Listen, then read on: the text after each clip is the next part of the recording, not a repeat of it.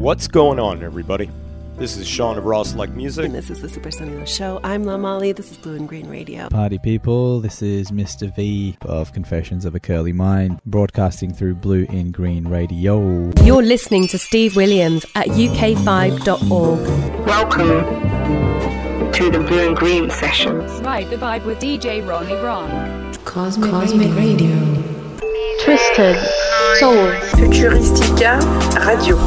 You're listening to the Blue and Green podcast, and I hope you enjoy what we are going to say.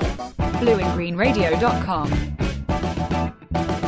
Welcome, friends. You're tuned in to episode 131 of the Blue in Green podcast. My name's Imran. Thank you very much for tuning in. Your time and your company, as always, are massively appreciated. So thank you once again. Before we dive straight into our episode today, we'll give the very quick obligatory reminder that the Blue in Green podcast runs in conjunction with Blue in Green Radio, the online internet radio station that broadcasts from London and hosts exclusive shows from across the whole wide world, including Australia to Japan to various parts of the US to Paris, France to various parts of the UK.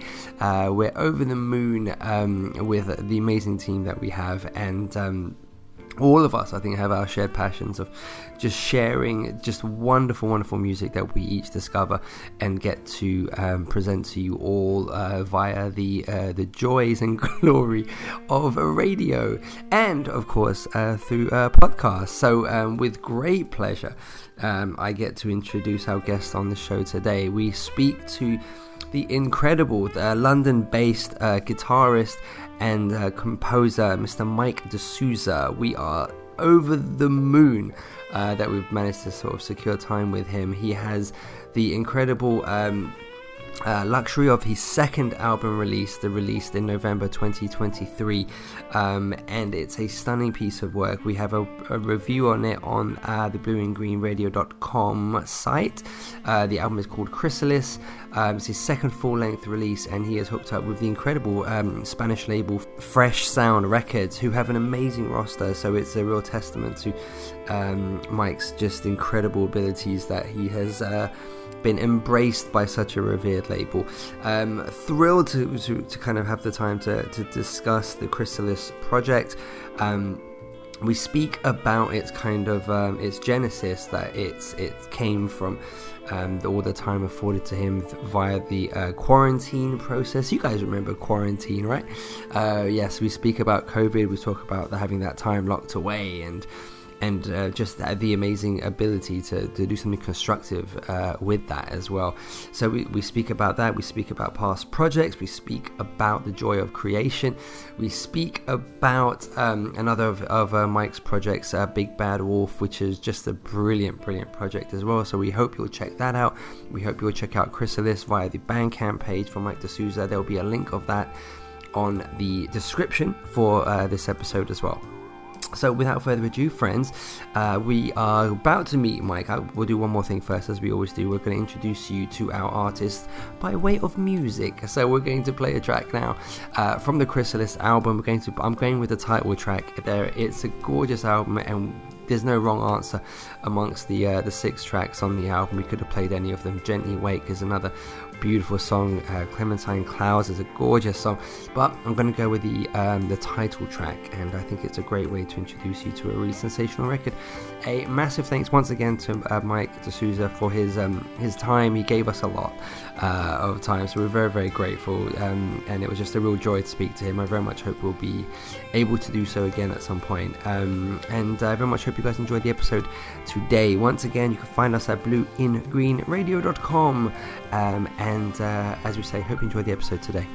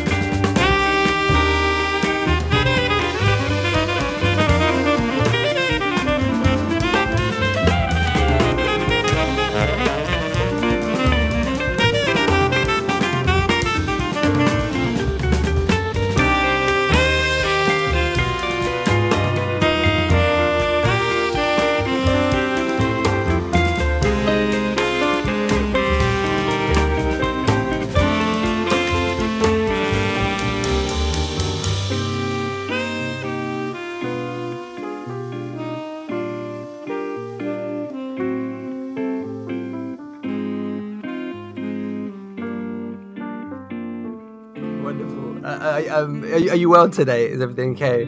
Everything's great. Yeah, I'm good, thanks. Just at home at the moment. What am I doing? I mean, I just did some admin stuff in the morning and gonna hopefully do some composing this afternoon. Wonderful. So it's hopefully it'll be a good day. Excellent. Is this a non-teaching day then? Yes, it's a non-teaching day. I do have a couple of days of teaching in the week, and Thursday and Friday and Saturday and Sunday I try and fit in all of the other music things that I want to do that I can't fit in the other time. Are your students aware of your secret life as a worldwide a best-selling sensation in jazz guitar? Yeah, they don't know about that because that's not true. But I think some of them know I release my own music, and some of them checked it out, which is very nice. And that's cool. And because I don't just teach. I teach at a secondary school, and I also teach 1 day a week at Leeds Conservatoire. Wow, amazing! Which is where I studied originally. So I love teaching there, and I guess it's more relevant for the students there, knowing that I also am making music myself and, working as a musician and things like that. I imagine not so much with the students at Leeds, but you said secondary school children, is that right? Yeah. Is that, are these kids who are eager to play and learn, or are they there under duress, right? Like students at secondary school? This school that I'm teaching at is quite a good one. They have a good music department. Amazing. And I do get a lot of students who are quite keen. I wouldn't say that they all do a lot of practice, but there's enthusiasm there. And I think when you get in that enthusiasm and just some excitement about music, it makes the whole process of teaching a lot more enjoyable. I've had situations when I'm teaching kids and you try and you don't feel like you're getting to the music. You just feel like you're trying to be a bit of a motivational speaker, and that can be a bit harder. So I have a nice teaching job at this secondary school. So I do enjoy it. It's not like a drag or anything like that. Do you have to come up with ways to try and engage kids at that age? Yeah, I mean, I don't really have any methods. It's more just about trying to connect with the person and just get a sense of what would motivate them. But also it just has to, the reason that part of the reason why I became hard working at music is because I just got this sheer sort of joy and excitement from being inside music and playing music, and it just, I don't know where that comes from. Part of it comes from maybe being part of a scene. Like, for example, I was quite lucky at the school that I went to. It wasn't an especially, the school in itself wasn't especially music focused, but I just happened to be there at a time when there are a lot of other people who were just into music. A lot of other kids in my year and the year above me were playing electric guitar or other instruments, and so I was able to see these people playing, and that was inspiring. And when you're around other kids that are doing this thing that feels like a cool thing, that kind of was motivating in my situation anyway. So I think that's why this school that I do teach at has more enthusiasm for music, because there's just a stronger department. I think that's the thing that is that can be a reason. I mean, there's lots of reasons why music doesn't why music is not as strong in certain schools or in certain communities or parts of the country. I mean, part of it is lack of role models. Part of it is lack of financial access to educational opportunities. And another thing is just being around other other like-minded children who have an enthusiasm for it. So if you don't get exposed to any of those things, then you don't get the opportunity to get that inspiration, I think. Yeah, that's an interesting point. I never would have kind of considered that. I guess it does matter if you have people to share in things that you're passionate about with. Yeah. And I guess that's a well, I imagine, as you say, it will be a strong contributing factor to making someone stick at something if you can share it with them. I think so. Yeah, I think especially in the jazz world, so much about the what we get as musicians playing this music. What we get out of it is that thing of being able to come together with other musicians and sort of have a good time making music, and just sort of doing our best in the moment with our friends or with people we've just met, and just trying to make something happen. It's like and it's kind of the same sort of mentality as when I was younger and playing rock music. I got a band together with my friends and would come up with music for that. And so that being able to get together with other people and make music is it's a real motivating factor, I think. And yeah, jazz is just a natural continuation of that in my case, I think. Yeah, amazing. What led you to the guitar, if I may ask? Oh, the guitar. Well, I'm not from an especially musical family or anything like that, but my parents did have some old acoustic guitars from when they were younger. I think my mum had a few lessons when she was younger, and my dad had just bought a guitar when I think he was in his late teens and had a go at playing it, but neither of them really went anywhere with it. And so we had these old classical guitars in the back of a cupboard at home, and my brother, who's a few years older than me, and myself, I think we discovered them at some point, and we just thought it was quite cool that there were some guitars in the house. And soon after that, I went to secondary school, and there was the option of having some music lessons. So I had some classical guitar lessons, which, to be honest, I was not really inspired by. It didn't really connect with it.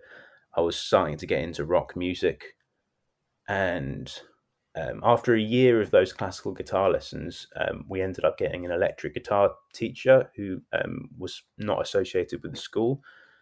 A guy called Neil Jones, who I found very inspiring because he was playing, rock music that I was much more excited by, and I think that kind of got me into it.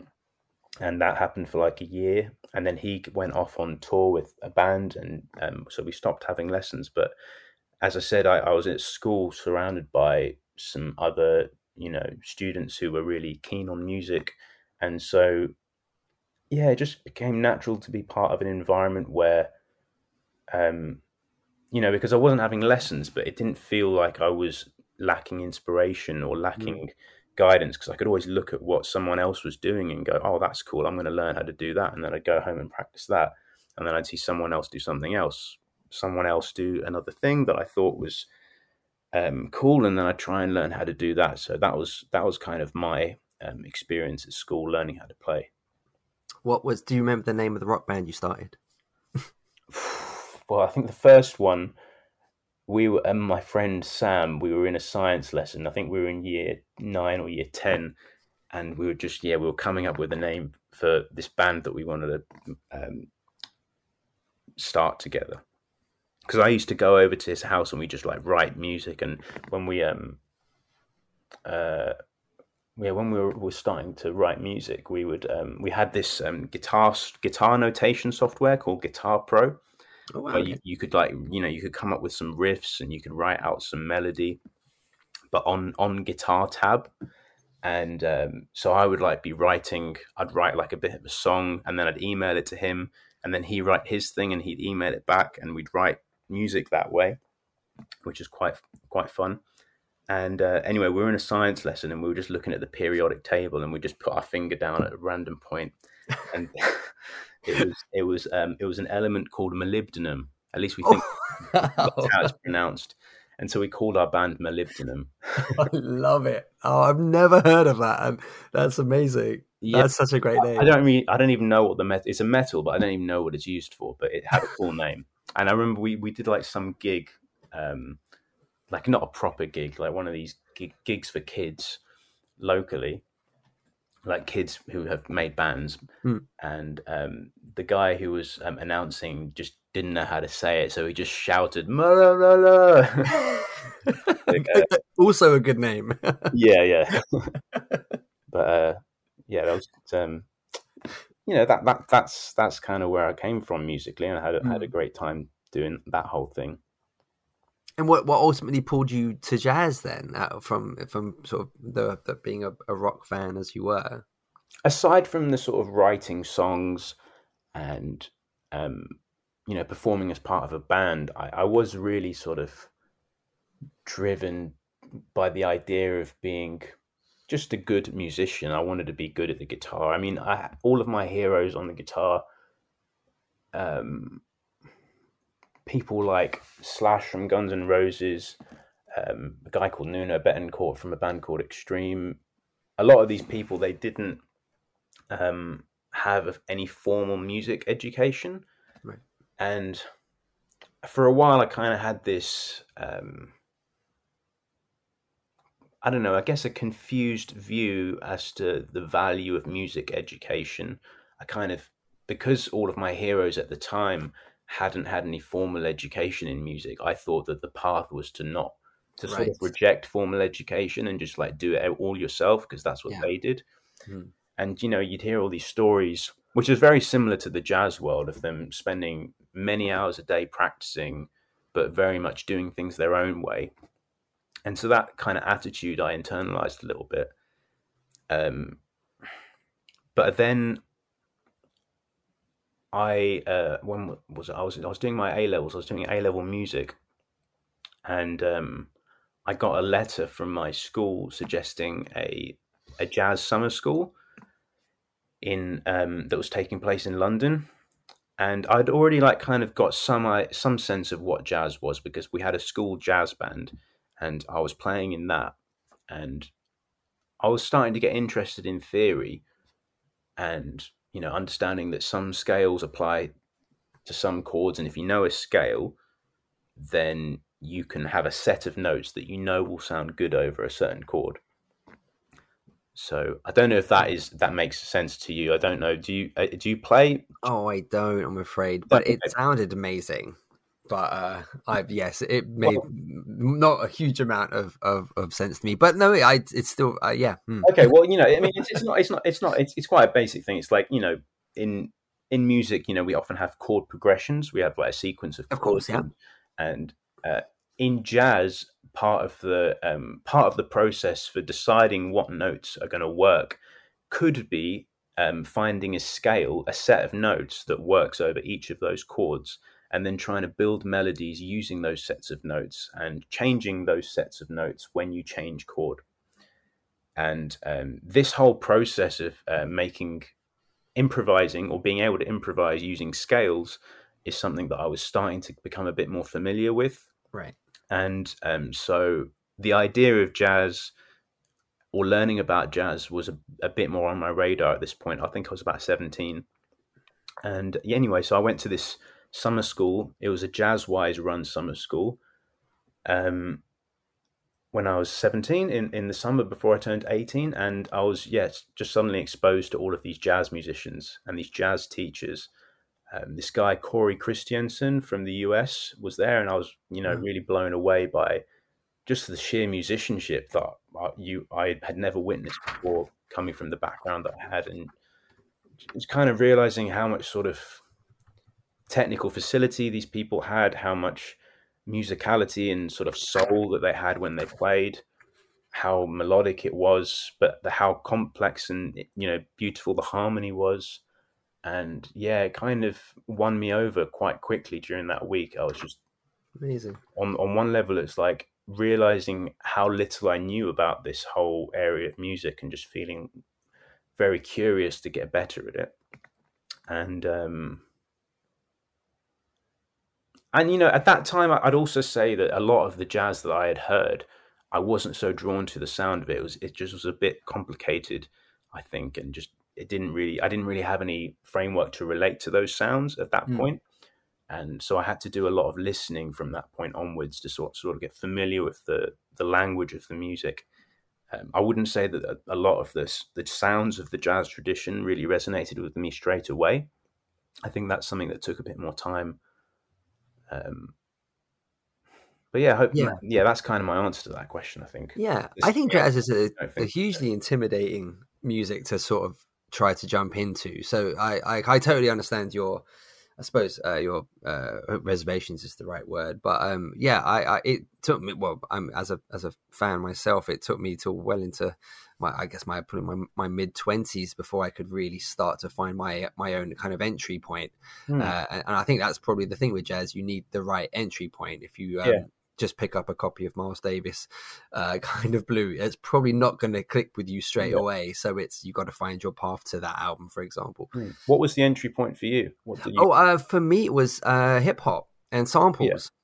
Because that was what I was listening to in the 90s, and I used to just be enamored by production, and then being minorly heartbroken when I realized it was all samples and not created for that. So then you kind of look up, so it was like Gangstar and Tribe Called Quest, and then you look up Blue Note Records because that's where so much of it was coming from, and then you kind of that was a one way in, and then it was sort of a lot of contemporary bands like Roy Hargrove and Soul Live and things that they were doing, which was very, very contemporary and had lots of kind of crossover with neo soul and hip hop acts. So that became my entry point, and then I just sort of went everywhere from there, really. Yeah, that's really cool. And so you were just coming at it from, you were hearing these like hip hop tracks, and there were these samples that were taken from jazz, and that sound like kind of, you were attracted to that sound, and you wanted to go deeper into it from that perspective. Yeah. Even from a teen, I was an inlay card guy, so I would always rummage through the inlay cards, and you're seeing the same names being sampled and on production and stuff like that. So that was kind of the point where, and I know a few other people that kind of got into it from that same way, which is why I suppose I have a bigger affection for hip hop, because it was not just a wonderful period of time for that music, but also a tremendous gateway for me into sort of being a springboard for so much more. So that was kind of my entry into it. That's really cool. It's we've had such a detour, and this was I hadn't planned to go. No, I'm sorry. I started talking organically. Yes, I loved it. Yeah, it's wonderful. And it's awesome to kind of unpack your kind of early I guess connection to the music, and I think your connection to the music is really kind of what you've attempted to express through all of your releases, which is really a wonderful thing to kind of explore. I think with Chrysalis, firstly, congratulations on Chrysalis. I think we're talking about 4 months since it has been kind of released into the world. It's a stunning piece of music. It's your second full-length album. I guess, with it being about 4 months, how do you feel about it now that it's kind of out there? Do you, I guess I've got a series of questions really. The first is, how do you feel about putting new music out? Do you get nervous when you realize it's ready and you're about to put it out? Do you have any reservations? Do you get nervous? Do you get excited for people to hear it? What are those kind of feelings you have before you put something out into the world? Yeah. Well, firstly, thank you so much for your kind words about it, and thank you for the writing that you did on it. Oh, absolutely not. No, it's really nice to read that you that it connected with you, and really, you wrote it in a really lovely way. So thank you so much for that. It was this one. It's been a long process because we recorded the album quite a long time ago, and just for various reasons, it took quite a long time for it to be ready to be released. So I guess the time when it came time to be releasing it, I guess there are some of those emotions of fear, because when you write your own music and you produce your own music, you're I guess you're putting quite a deep part of yourself out there, and I guess you are on some level affected by the response. But the response, I've been really lucky. I mean, people have mostly been very supportive and encouraging, so I feel very grateful for that. I suppose the thing with when you create art, mostly goes hand in hand with wanting people to experience it and read it or see it or listen to it or view it. And I it's sort of that thing when you create, you kind of want it to be, I guess, appreciated, and it can be quite a daunting thing to, as you say, you're putting a piece of yourself out there. And it's must be, a terrifying but exciting process at the same time, I would have thought. Yeah. I think in reality, I don't get nervous about it, but the reason for not getting nervous about it is not because I don't have the potential to get nervous or anxious about it, but it's mostly because there's a huge amount of work involved in just getting it out there. You've got to do a lot of time is just spent doing, getting it ready for the release, promoting it, and all of this stuff that you don't really have time to sort of get too much into your own head about those things, I think. I think if I was just sitting back and waiting for all of the response, then maybe the space would be open for feelings of nervousness and overthinking to sort of seep in. But I think when you're just busy and you just, you're just focused on trying to do the things that you have to do,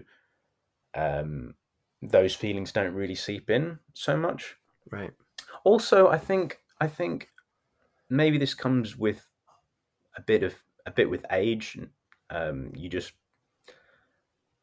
become a bit more comfortable with the fact that not everyone's going to be into it, and that's fine, because I feel like I've been honest with what I'm trying to make, and I feel good about what I'm putting out.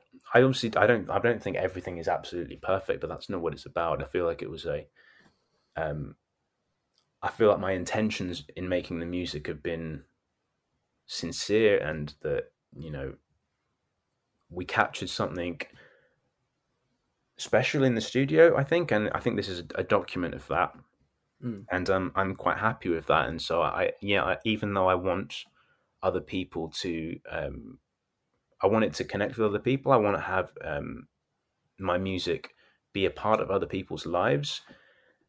I try not to dwell too much on that, because I think it's not really helpful to dwell on that too much, because it's out of my control. I think it's better to try and focus on things that are within my control. So, I think that's the best answer I can give. It's not that I couldn't get anxious or nervous. I think it's just experience has told me that it's not really useful to go into that mental space. It's more useful to just focus on what's in my control right now and just look ahead, I think. It is a notable album in the perspective of it comes from a kind of a shared experience for really everyone. The early kind of seeds for the project came through the quarantine period that we all experienced not too long ago. But it's how was that period? I mean, obviously, much of it was incredibly productive for you, but just in general, how did you kind of approach that quarantine period? Was it difficult for you to start focusing your mind into music, or did you have kind of those moments of difficulty in trying to stay creative and things like that? It's a difficult one. I mean, I would like to obviously acknowledge, because it was clearly such a difficult time for so many people. There's so much loss took place. So I just want to caveat what I'm about to say with that, and not have it be in any way disrespectful to anyone who lost people or just had a terrible time. But I feel like I'm just one of the lucky ones who experienced silver linings from that period. In certain ways, my all my gigs were cancelled, and so I lost certain kind of momentum from that. I missed the experience of playing live and playing with other musicians and creating in the moment with other people. But it was also because I was in quite a nice situation. I was just at home with my partner, and I had more time to just practice and write music.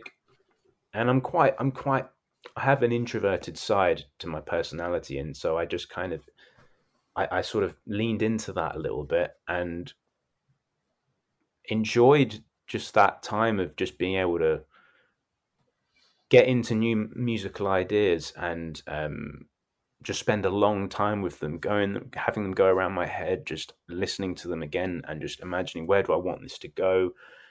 And I really enjoyed that aspect of it. But obviously I was also empathizing with the world as a whole. Of course, yeah.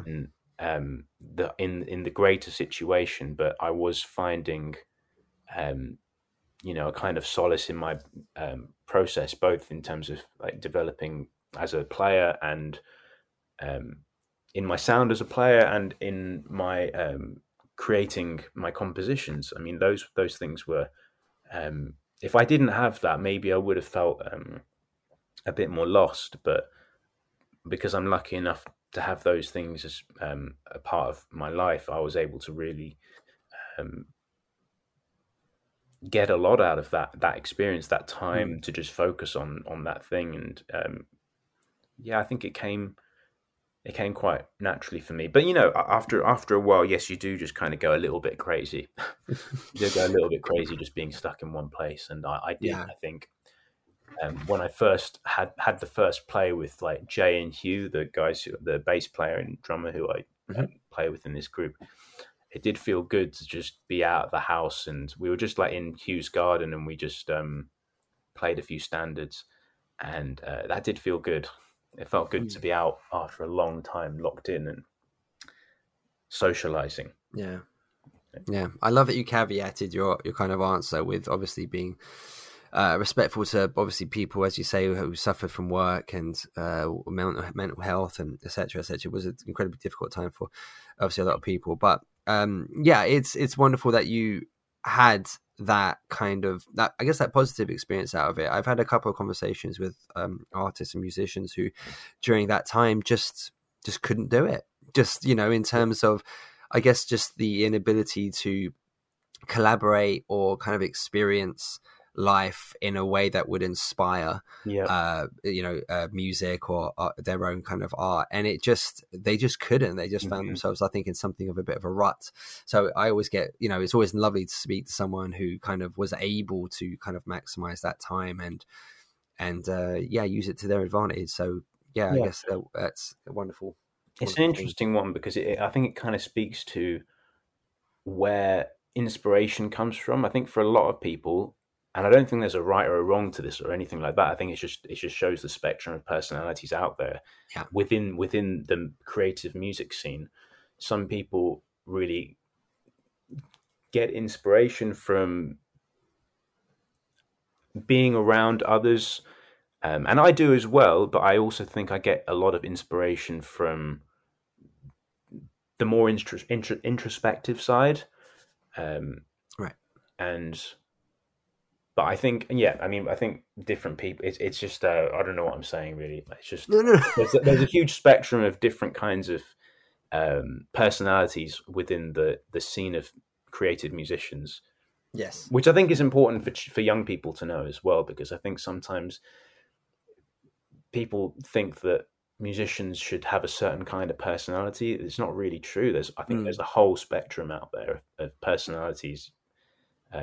Amongst my music making colleagues and friends, I think it's important to bear that in mind, that we're a whole, there's a lot of different personalities out there. Basically, I'm waffling. Sorry. No, it's a perfect. I know it's a fascinating kind of concept you're saying, because you're absolutely right. I think the perception is that if you're someone who is comfortable standing on a stage and performing, that indicates a certain personality trait, So I mean, it's an interesting idea. That did you go the other way in terms of to be in a space where you can create music by yourself in terms of from a writing and composing part of it? Is there a part of you that, even though you might love to perform with people, the idea of being on stage with X amount of people standing, all eyes on you, does that hit you in a different way? Or is that still part of that process of, I love to create music, this is creating music, so I don't have any kind of nerves about standing in front of you? Or is it like that transition from creation to performance, and that starts to throw you a little bit? That's a good question. I think the thing of performing and having, eyes on you and people listening to what you're doing, that does change how you create a little bit. It's not like, it does, and I think it changes how you create a little bit for the better, because you're kind of hearing what you're doing as part of a collective. You're hearing how this is. You're kind of imagining how you're having empathy for the room. You're kind of feeling for everyone.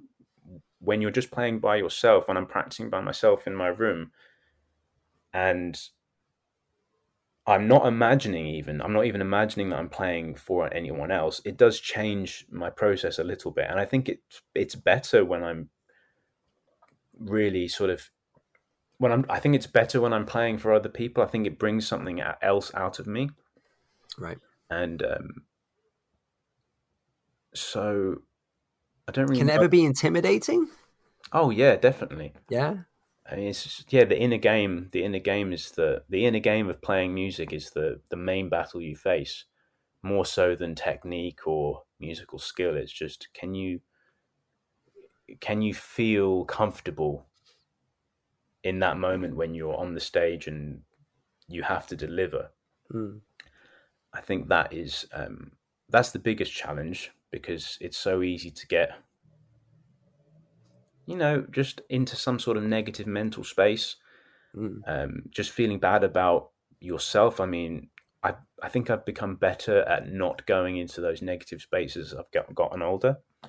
Right. But I think when I was younger, I would often have moments where I'd kind of dark out. Like if I played something that I wasn't very happy with, I'd kind of, you kind of get into these negative mental spirals sometimes, and they can be very hard to get out of, and they feel even worse when you're in front of loads of people. Yeah. But I think, with time, I've just been able to sort of let go of that a little bit and just sort of accept myself a little bit more. Yeah. With my, vulnerabilities and all this stuff. But I think, going back to your question, was your question, I guess it was more like, do you go into a different space when you're performing in front of other people than when you're, I guess, yes, that is true. But I think the more introspective space that I can access when I'm by myself is better for composition, because in composition it's basically a series of repeated improvisations. I like to think of it as like when I'm composing, the music is happening in real time in my head or in my hands if I'm playing, but I can just go back and relive that and make it small adjustments over and over again until I've kind of found that sweet spot where I'm like, this feels right. And when you're performing and when you're improvising in a performance, you've got that moment, and then it's the next moment, and you can't go back. You've just got to you just got to commit to the moment, I guess. You got to 100% commit to the moment. And that's good. That's good for me, I think, as a musician, as a person, to experience that thing of practicing, committing to the moment. And whatever happens, just looking ahead and looking forward and just thinking, accepting everything that has just happened and just moving forward. Right. And moving forward with a positive energy. I think this is like referring to that thing of getting into like a negative mental space. It's really important to not allow yourself to go there. Always kind of have like a feeling of positivity in yourself of what has happened and what is going to happen. Not like sort of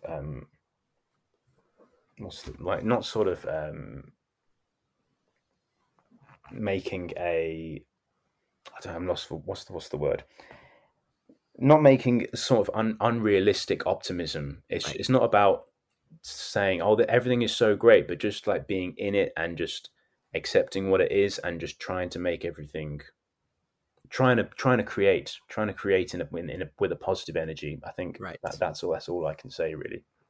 That's it's a real fascinating kind of point you've touched on, which I kind of love asking people about, like particularly in your situation where you talked about like that negative space and sort of having it a battle sometimes or in earlier years to get out of it.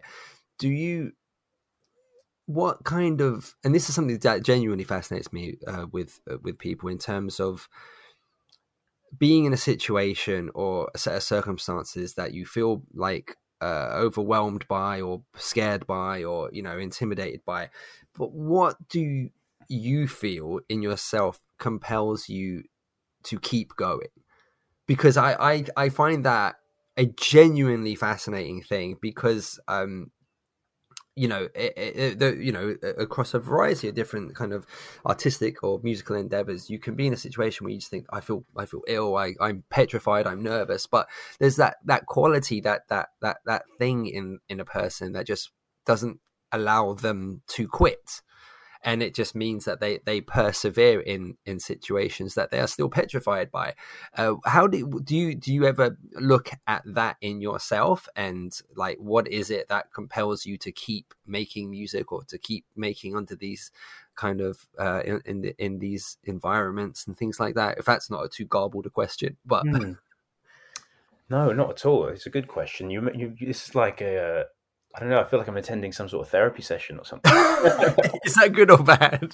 It's good. It's good. It's good. I enjoy these questions. They're deep. Great.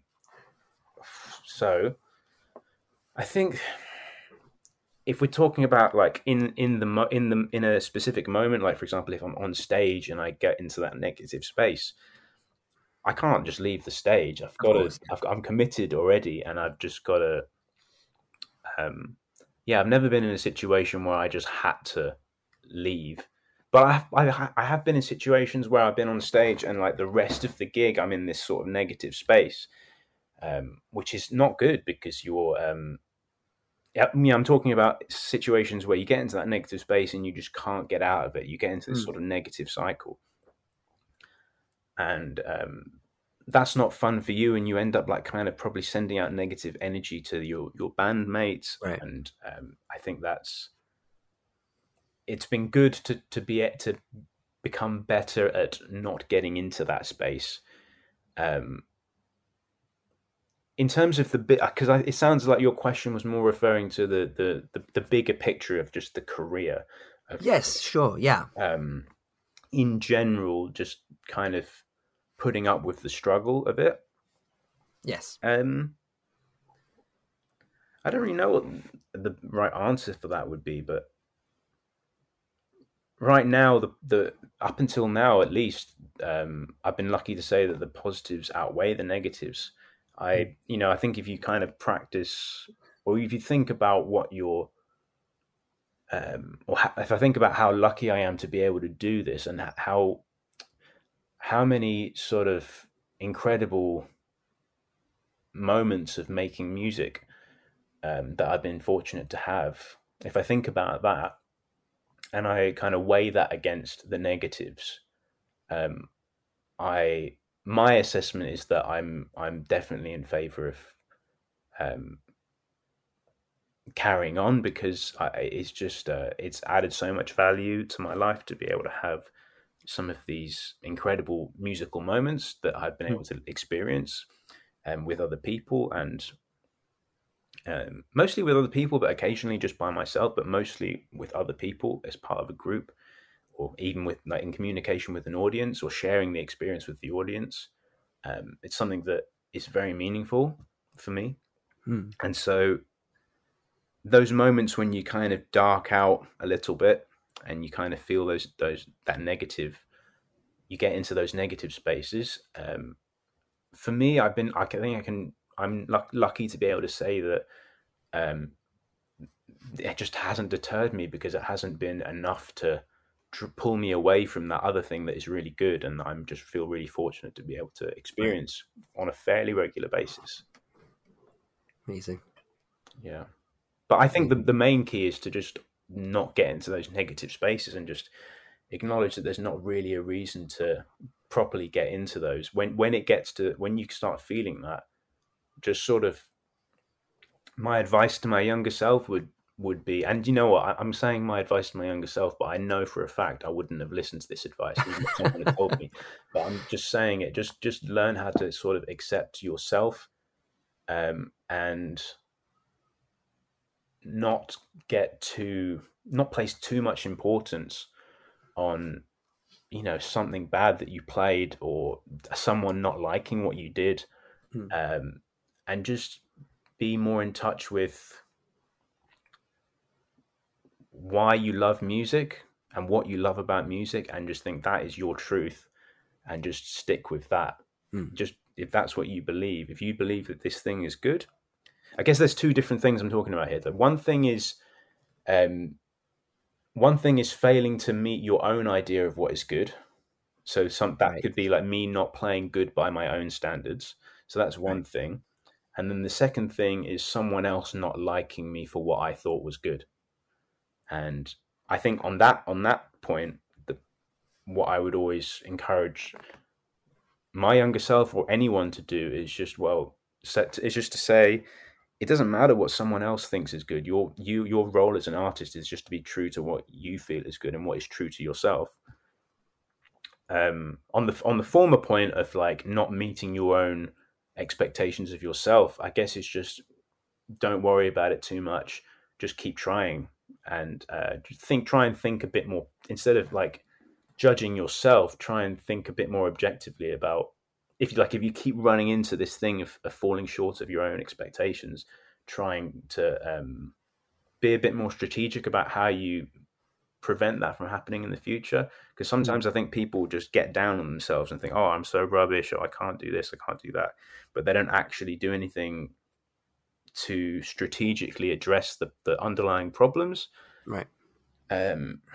And I think part of that is just placing too much of your ego in the problem. You say, like, you identify as this person that is a failure of some sort, when that's not what it's about. It's about observing there's probably something that is making you not reach that target, and just focus on what the thing is, not yourself. I think there's often people identify with what their shortcomings are, instead of trying to understand why they may be falling short in a certain area. Right. Just not thinking enough about the why, and just dwelling on how much of a failure they feel like. Amazing. Yeah. You know what I mean? Interesting. Yeah. It's almost, you have to go through the those sort of negative emotions before you can reach the realization of, this wasn't the right way of doing things. But as you say, if you could go back in time and say, hey, do it like this, it just, you need to, that person needs to reach that conclusion themselves, don't they? Yeah. I wonder to what extent it is necessary for people to have to go through those emotions, or whether it's just, if you're in a bit of a depressive state, or if you have a negative mindset in general, you're just more predisposed to go into those negative mental states. I think if you have a bit more of a positive outlook, and you just have more of a constructive outlook, maybe you're going to be more predisposed to think constructively and think about, not identify with the negative aspects of what you have done, but think about, focus on what you can positively do with your future actions. I think that's a lot of it is to do with outlook, and that's probably influenced by all sorts of things that are going on in your life. Like, if you just feel like, I think this is a thing that often, I definitely was a thing with me when I was younger, is I placed all of my value in my ability to play music. And it's quite a dangerous thing to do, because if you place all of your self-worth in your musical abilities or anything like that, then you're doomed to, when you fall short of that, the lows are very low, because it's like you put all of your self-worth in this thing. And I think that's a very dangerous thing to do. I think it's probably a thing that a lot of young musicians do, and I don't really have a remedy for it, because the only way to not do that is to have other things in your life that are meaningful and that you put your value into. But I guess that is the solution, really. That is the solution, to have other things that you have in your life that you put your own value into. Right. Amazing. You ask very deep questions. So. And I'm thrilled that you're being so generous with kind of your responses. I mean, it's, I love this type of conversation. I love kind of peering into the mind of someone that is as imaginative and creative with their music. And I for me, this is riveting. I'm thoroughly enjoying it, and I'm grateful for you're sharing you're being very honest and sincere with your answers, and it means a lot to me. So thank you. I'm enjoying the questions. Oh, brilliant. Excellent. Well, my next question: who was your favorite Spice Girl? No, I'm kidding. Chrysalis has the distinction of being released on Fresh Sound Records, which is it's a wonderful distinction. May I ask how that collaboration came to be? Well, as you may have noticed, in the last few years, there have been more sort of UK-based artists signing up with Fresh Sound New Talent. Yes, yeah. A lot of friends of mine, like Alex Hitchcock, Ronan Perrett, Johnny Wickham, Tom Allendorf, people that I know quite well from my generation. So just seeing that they were on it gave me the idea, okay, maybe I could approach these guys with my record. And so, I asked Ronan Perrett, and he gave me the email of Geordie, and I just got in touch, and Geordie he enjoyed the music, and he was quite keen to sign me. So we decided to go ahead with it. I thought it would be amazing, a real privilege to be a part of the label. I mean, they've got an incredible catalogue of so many of my heroes who have released things on there. And I just thought it would be a real honor to be part of that. And so I'm really happy to be on it. Amazing. Yes, it's a wonderful sort of addition to their, as you said, their amazing roster. How did you find the differences between as an independent artist for the release of Slow Burn, and you have to kind of wear that marketing hat, so to speak, in a bid to get your music heard, and then you have the support for the second release? How do you sort of distinguish between those two experiences? I think in both situations you do have to still be very self-reliant on promoting. I mean, I think I put, I'd say, equal amounts of effort into promoting both of them. I think the differences are that you get a bit of extra help being on the label, in that they are doing their own thing. They're like promoting on their social media. They've got it on their website. They put the CD up for sale in places that I wouldn't be able to. Like in Japan, for example, I saw it was for sale there, which is pretty cool. Yeah. Don't know if anyone's bought it, but it's up for sale. But in terms of, I guess the only thing in this situation is that you're now working with someone else. Whereas before I was kind of in control of everything. So I was completely in control of when everything was going to be released.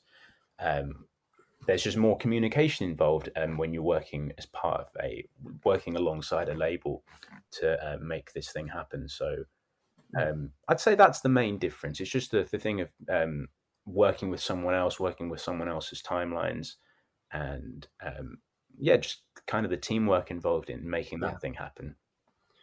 Would you like to be in a situation where you could just create an album, hand it over, and then just say, let me know when it's out, as such? Or do you like the opportunity to be hands-on and sort of build connections and muck in that respect as well?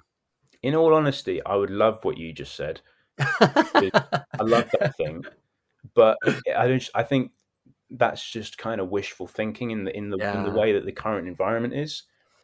Because the thing I love the most is just making the music, and obviously I love connecting with. Actually, I'm really glad that we made this connection and that we're having this chat with you. But I think the thing that motivates me the most is just to be able to make the music and to just be able to share these musical ideas that I have. So it would definitely be easier if I could just focus on that 100% of the time and just hand it over to someone else who's going to take care of literally everything else. Yeah. But I think it's just not really realistic in today's climate and with where I'm at the moment to expect that. So I'm just willing to put in that extra bit of effort, I think, to try and get the music out there a little bit more, try and let more people know about what I'm doing, and all that stuff. I do enjoy it as well. I mean, I think I enjoy some of it, and some of it for example, this conversation, great. If I could just do these conversations where we just have a nice chat, that's great. But then there's also a lot of sort of fiddling with social media, trying to get that app to do the thing you want and all this stuff, which I'm not so excited about. Yeah. And lots of writing things, and writing is not probably my strength. I'm very slow at it. I think I can write nice coherent things, but it just takes me ages. Right. And so it just think the demands of being a modern musician / artist is that you have to be able to do a lot of things that are not music. And that's the thing I've kind of learned over the last few years. But in short, I mean, just to not ramble on any further, I would love the thing that you suggested. Where can I sign up? Gosh, yeah, I don't know if that exists anymore, other than sort of Beyonce or Taylor Swift levels of kind of success, doesn't it? I mean, you're right. I mean, I imagine, like Blue Note Records would almost expect that level of involvement from their artists, or any label that I could think of. Certainly, anyone I've spoken to would certainly sort of say, okay, but this is it's not what the situation isn't what it was like 30 years ago. It does require everyone to sort of pitch in. So I don't know if it really exists anymore. So I mean, there's positives to it and there's negatives to it. The negatives are that it demands a lot more of the artist in terms of skill set and time that has to go into things that maybe they are not that good at or not that drawn to doing. The positives are that you are not relying so much on someone else for building your following. If that was originally sort of outsourced to people who were not that interested in doing a good job of it, then you have more power as the artist to just sort of directly connect with your following and your fans. So I think I'd like to just try and focus on the positive aspects of it rather than dwell on the negatives. As in reference to the things that we were talking about before about getting into a negative headspace and all that stuff. Of course, yeah. You mentioned earlier bassist Hugh Williams and your drummer Jay Davis. They are two of the artists sort of recruited for Chrysalis. We have Rupert Cox on piano as well, and Alec Harper on sax. Obviously, your relationship with Jay and Hugh, if I may, goes back to Slow Burn. It goes back to Road Fork. What is the connection? How would you describe the connection with, say, those two artists in particular? All right. Well, with Jay, we go way back because we both studied at Leeds College of Music. Right. So I think we met in like 2009. Wow. And and we didn't actually play all that much when we were at Leeds together. We just didn't happen to cross paths too much musically. It's quite a big institution with lots of musicians that you don't always play with everyone all that much. Mm-hmm. But we both happened to go down to London and do a master's at Royal Academy of Music straight after, which is where we started to play a lot more and develop a bit more of a musical relationship. And I guess the playing with Hugh started to happen around then, because around that time, Hugh was also kind of on the London scene. And I just enjoyed his playing. I thought he was involved in some cool projects. I liked how he approached improvising. It felt very like an exciting energy that he brought to it. And he was already playing with Jay quite a lot. And I just thought I'd ask both of them to get together and play some music that I'd written. So this would have probably been around 2016 maybe, or 2017 perhaps. 2017. I can't really remember, to be honest. It's sometime around then. And I booked a gig in Walthamstow, which was the area that I was living in at the time, and got a load of tunes together, and just the band was sort of formed out of that.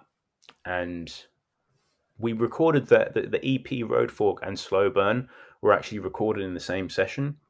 Oh wow! Just that we hadn't enough to release sort of an EP and an album, and so I just sort of like separated them out that way. Right. Oh, that's cool. Yeah. And then we have obviously pianist Rupert Cox and Alec Harper, who kind of got inducted into the Chrysalis crew. Yeah. What led you to each of those artists, if I may? Yeah, well, Rupert is someone who I met when we were when I was at Academy doing the Masters, Royal Academy of Music doing the Masters, and I just always thought he's an amazing musician, and I was just thinking, because after Slow Burn, I did have the feeling that I wanted to write music that had more layers to it.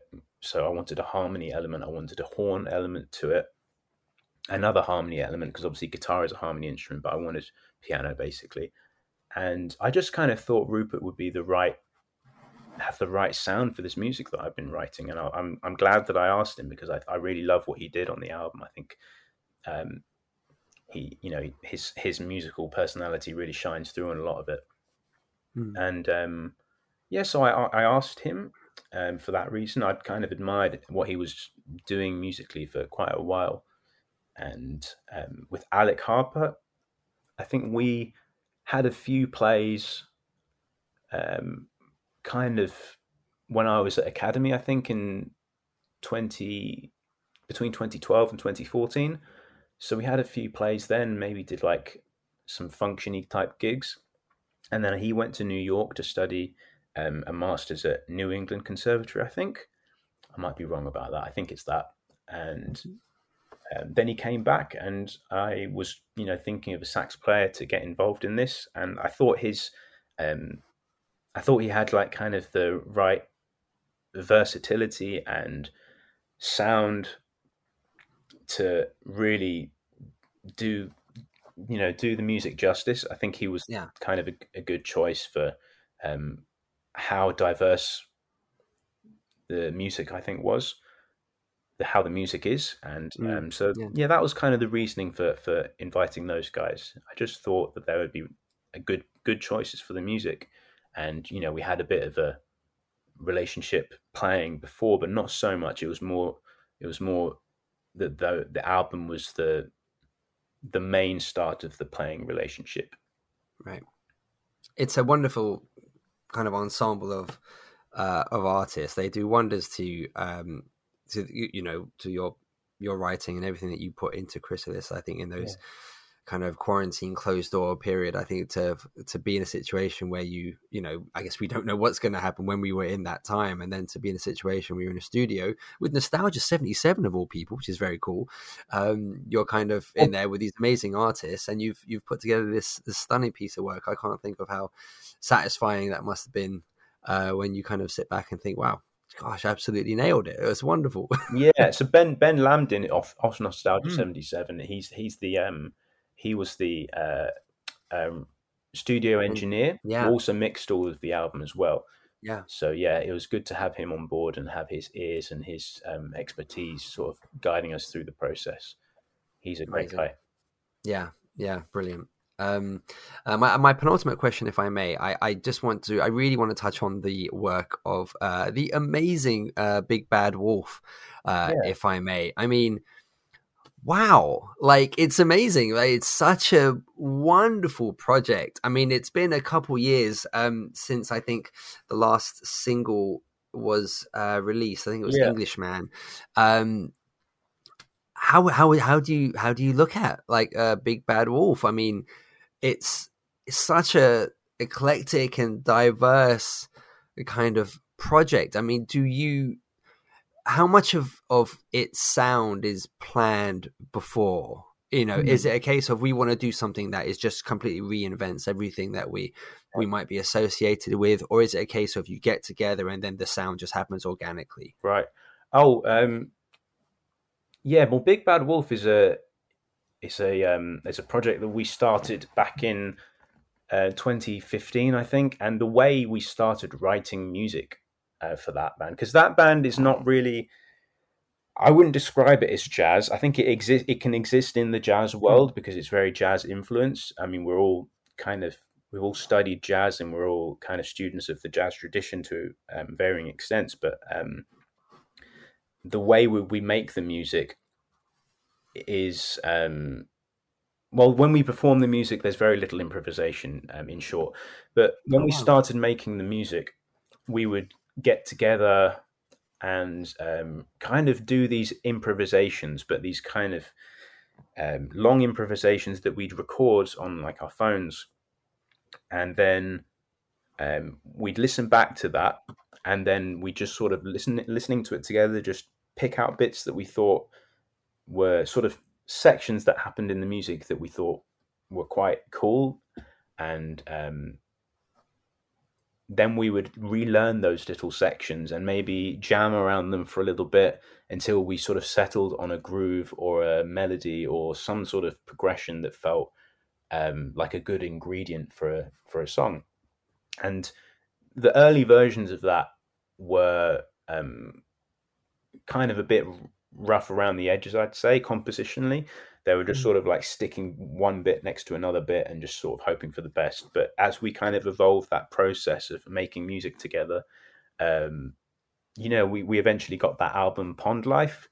Yeah. And all of that music was written together, with a few exceptions of, instances where someone might have gone away and written some lyrics or have come up with this one specific riff. But aside from that, it's just many, many hours of us getting together and, working on crafting this music and being quite specific about what we wanted it to be. So I wouldn't say it's like we just get together and it just sort of happens. But there's a lot of like preparation that we put into crafting all that music.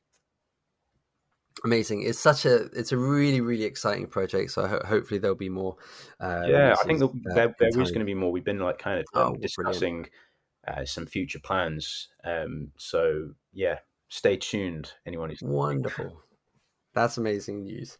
My final point, you've been so generous with your time, so I won't hold you much longer, but I just wanted to, there's a wonderful line on your Bandcamp page for Chrysalis where I think I opened my review with it, where you've written, I hope for them to inspire feelings of wonder, excitement and hopefulness for the listener, as the music that I cherish has done for me over the years. It's such a beautiful kind of overarching sentiment for, I think, the sincerity that you put into your music and the connection that you're trying to make with prospective listeners in the way that you've connected with music. You're trying to express that to people. I think it's so beautiful as a sentiment for the kind of music that you make. Is there any kind of final comment on that, or your approach to kind of the connection you're trying to build with an audience? That's a good question. I think, I stand by that statement. I think that's just generally what I'm trying to achieve with my music now. I think I'm trying to move away from anything that is not that. So sometimes an example of something that might be not that would be the drive to sort of purely impress someone with what I'm doing. Right. I want what I create to actually, especially with recorded music, to be music that kind of people can live with and have be for example, with me, a lot of the music that I feel drawn to, it's like I go to this music, I put on this music, I go for a walk and I listen to something because I'm searching for that feeling to accompany me on this walk, or I want this, I want this sort of environment right now. I want this sort of, it's like it's sort of serving a purpose. rather than it being a creation for the sake of creating. I want it to be. I want to convey a feeling of a sort. You know, I mean, it might sound like it's stating the obvious a little bit, because obviously when you make music, you're trying to convey a feeling of a sort. But I think sometimes that can get lost in the complexity of just trying to come up with something new. If you're not in touch with the feeling of the music, then that's something that I'm not as interested in anymore. I'm kind of, I feel like I've come to value that thing of, well, why would someone actually put this on? Why would someone give their time for this? Why would someone give their attention to this for an hour or whatever? I mean, I want there to be a good reason for that. Not so that I can get more plays or sell more albums. It's just because that's actually what's going to be meaningful for other people. It's the reason that someone would put it on and give their attention to it is because it tells them a story, because it takes them through an experience. And I guess that sentence that I gave was just sort of referring to my intention to be providing something of that sort, I think. Brilliant. Yeah. My intention, at least. My intention. Yeah. It's a wonderful sentiment for. I think your music is a wonderful advert for your music, and does justice to the wonderful stuff that you're putting out there. So congratulations with the release of Chrysalis. Congratulations with Slow Burn, Road Fork, Big Bad Wolf, and all of your amazing successes. I wish you infinitely more. We've got the gems going crazy.